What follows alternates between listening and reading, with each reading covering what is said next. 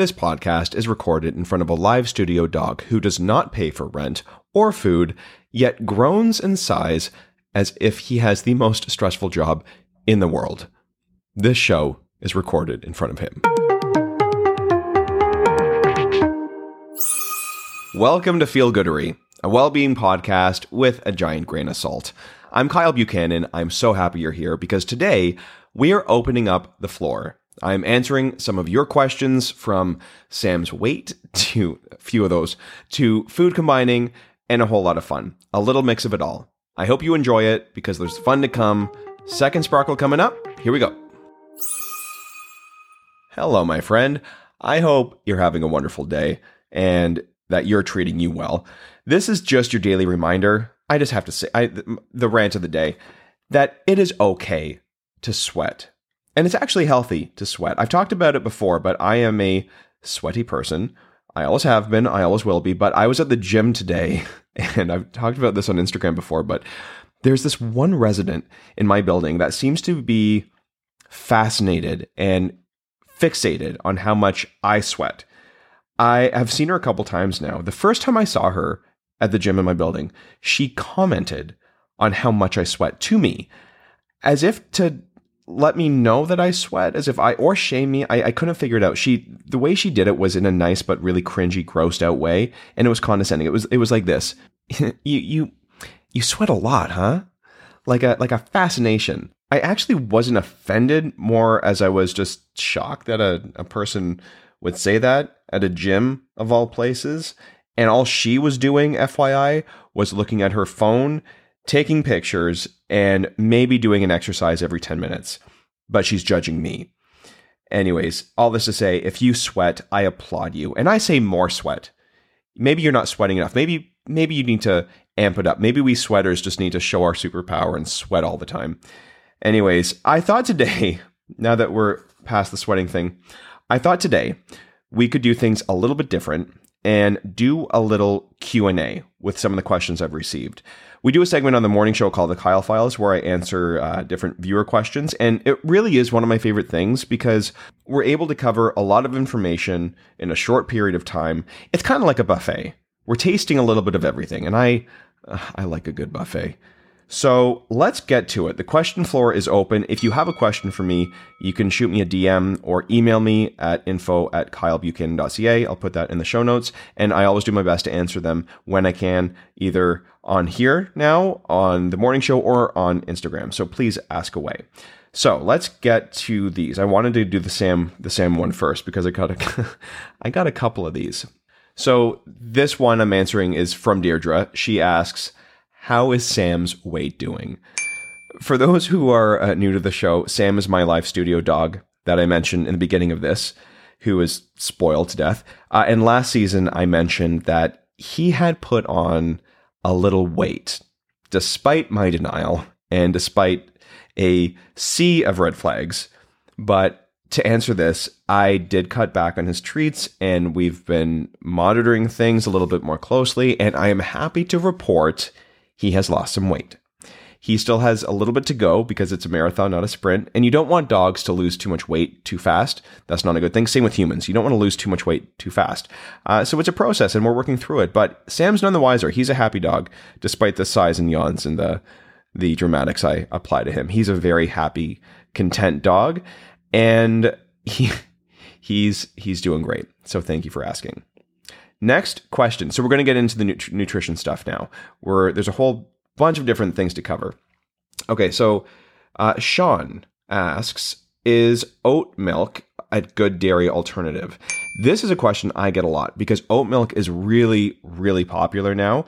I think Starbucks now even has an oat milk option. So my answer is, I don't mind it. It's an okay alternative. The thing just to watch for with oat milk, especially if you're trying to cut back on sugar, is that oat milk, because they're oats, it's pretty high in carbs compared to something like almond or cashew milk. So if you're drinking a lot of it or getting it in your lattes every single day at Starbucks, it's just something to be mindful of. And with that, because it's already high in just naturally occurring sugars, out of this one compared to all of them, I really recommend buying the unsweetened version of it. you can save yourself a ton of sugar by doing that. And same with anything. I never buy and this is the thing. You have to seek out the unsweetened versions of these milks, of oats, almonds, cashew, because when you see original, that has sweetener in it. So you always want to look for unsweetened. But in general, oat milk, I don't have an issue with. It's just the sugar content that sometimes can really sneak up on you. Next question is from Wendy. Is grass-fed meat that much different from regular meat? That's a really great question. And because grass-fed's popular now, right? And the answer is yes.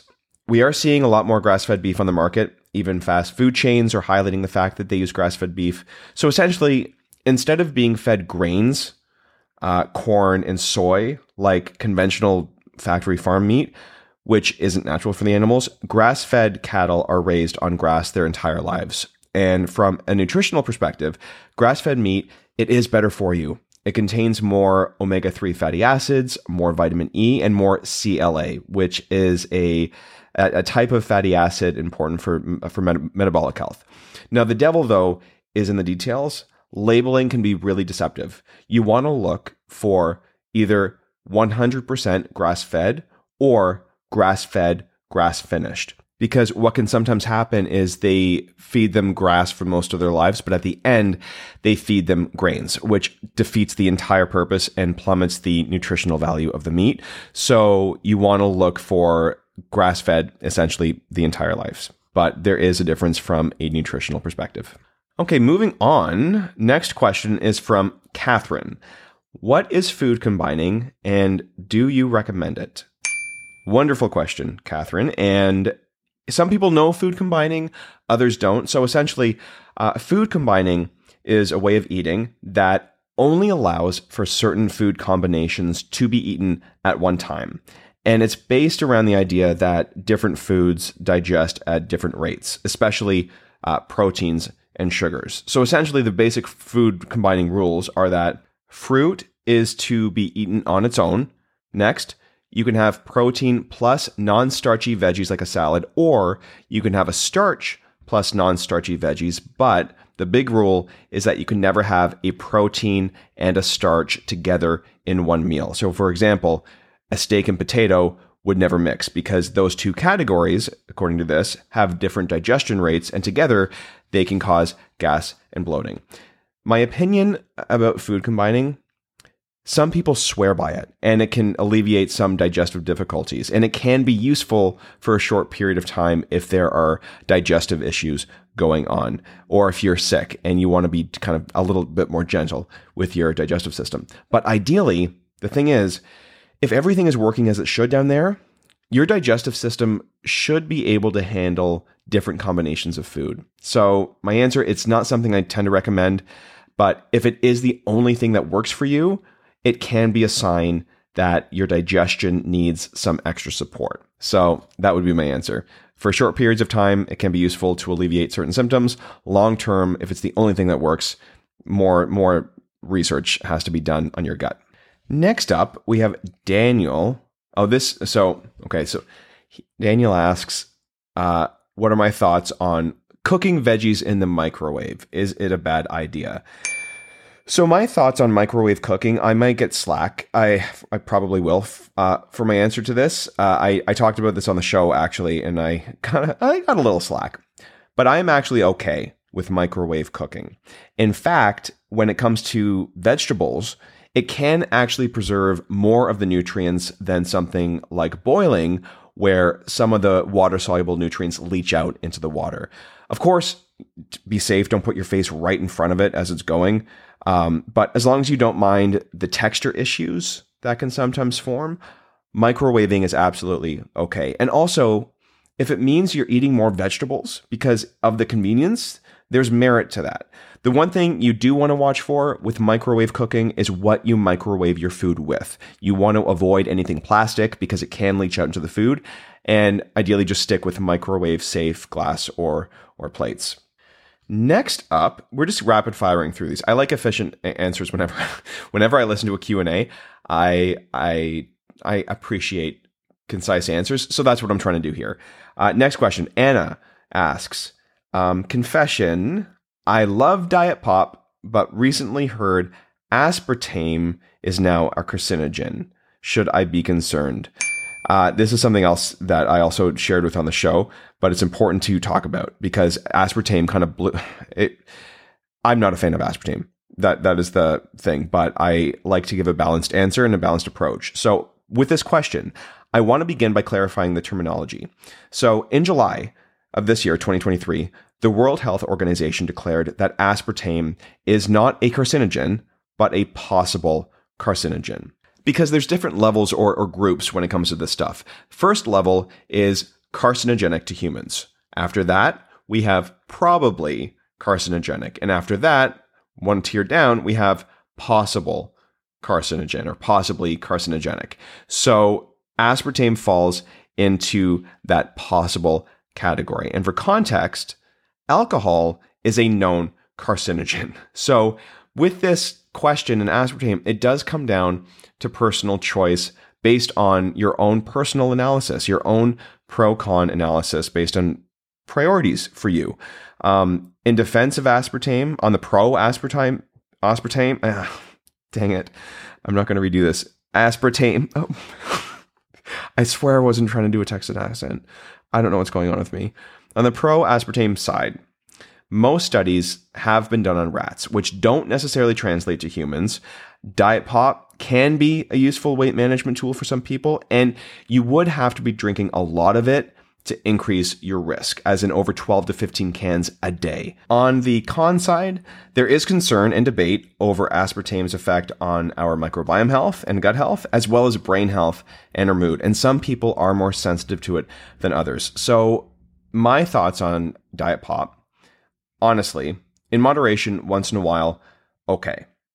But if you drink something every single day, even if it's 1 to 2 cans of diet pop, and you've been drinking it for so long and you don't know how you feel without it, and you have health issues you're trying to work on, it might be advantageous just to take a break from it and see how you feel, see if you might feel better. And my last point would be, we do live in a world where we have so many options now. We have so many sugar-free drink options that are made with either no sweetener or stevia or monk fruit that in general just have less debate than aspartame does. So maybe switch to those instead. The next question, so we have 2 more on the docket. Justin, I have seen A2 milk on the shelves. What is the difference between that and regular milk? Have you seen this? Have you seen in stores in the dairy section, you'll see regular milk and then you'll see a brand that says A2 milk or A2 dairy or A2 cows. So with that, it's actually pretty cool. The difference between A2 milk and regular milk is the protein content. So one of the main proteins in dairy is something called casein, but there's different forms of casein. So for this, we're looking at something called A1 casein versus A2 casein.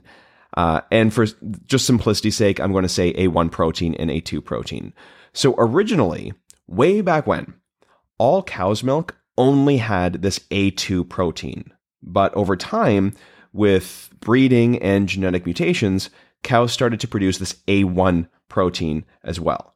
So most of the milk on the shelves today are a mixture of A1 and A2 proteins. And it's theorized that one of the reasons people have so many issues with dairy nowadays, like gas and bloating, is because of this newer A1 protein. So with that, A2 milk comes from cows that only produce that original, more easy to digest A2 protein. It doesn't contain any A1, and some people find it a lot easier to digest. So if you like the idea of dairy, but you're not sure it agrees with you, go out and buy A2 milk and see if your symptoms resolve and you can tolerate it. Because a lot of people that couldn't do traditional dairy or traditional milk, now that A2 milk is becoming more available, they switch to that and they have no issues at all. So it's kind of cool. Now, of course, that's not a guarantee. Some people are just sensitive to casein in general.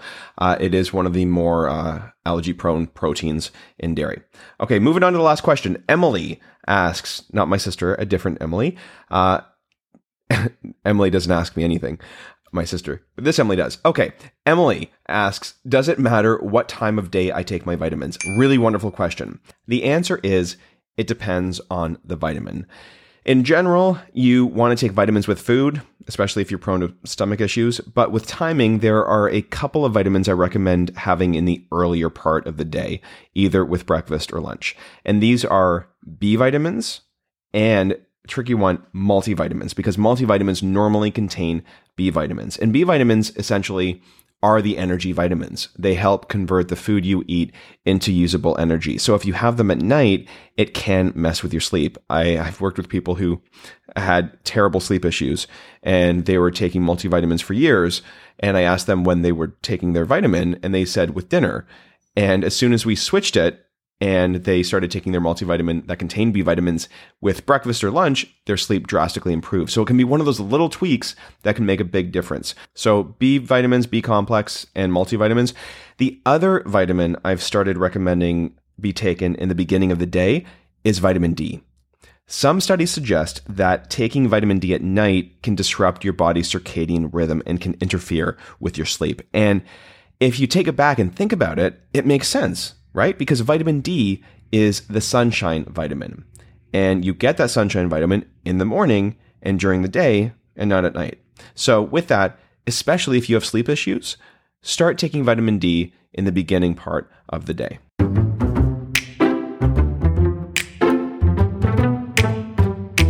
That sound means, we know that sound now, it means it's time for today's feel-good thing, which are weird little small things that make us feel good, that deserve a momentary spot in the spotlight.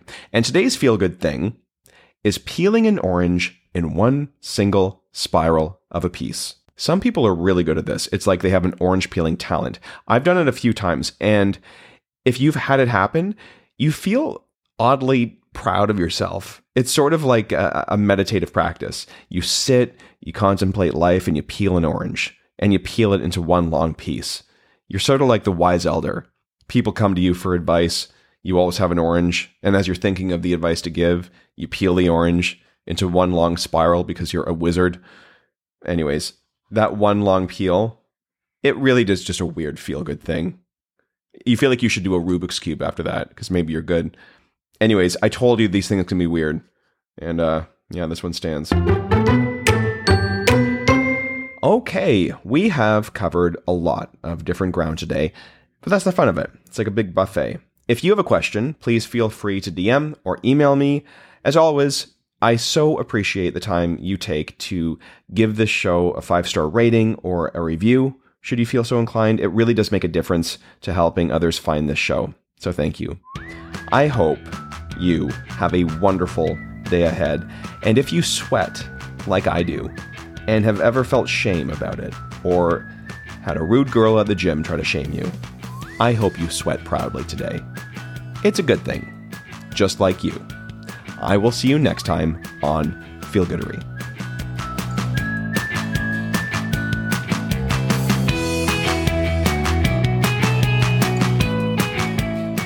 And now for the legal stuff. The information provided in this podcast is for informational purposes only and is not a substitute for professional medical advice. Please always consult with your healthcare provider.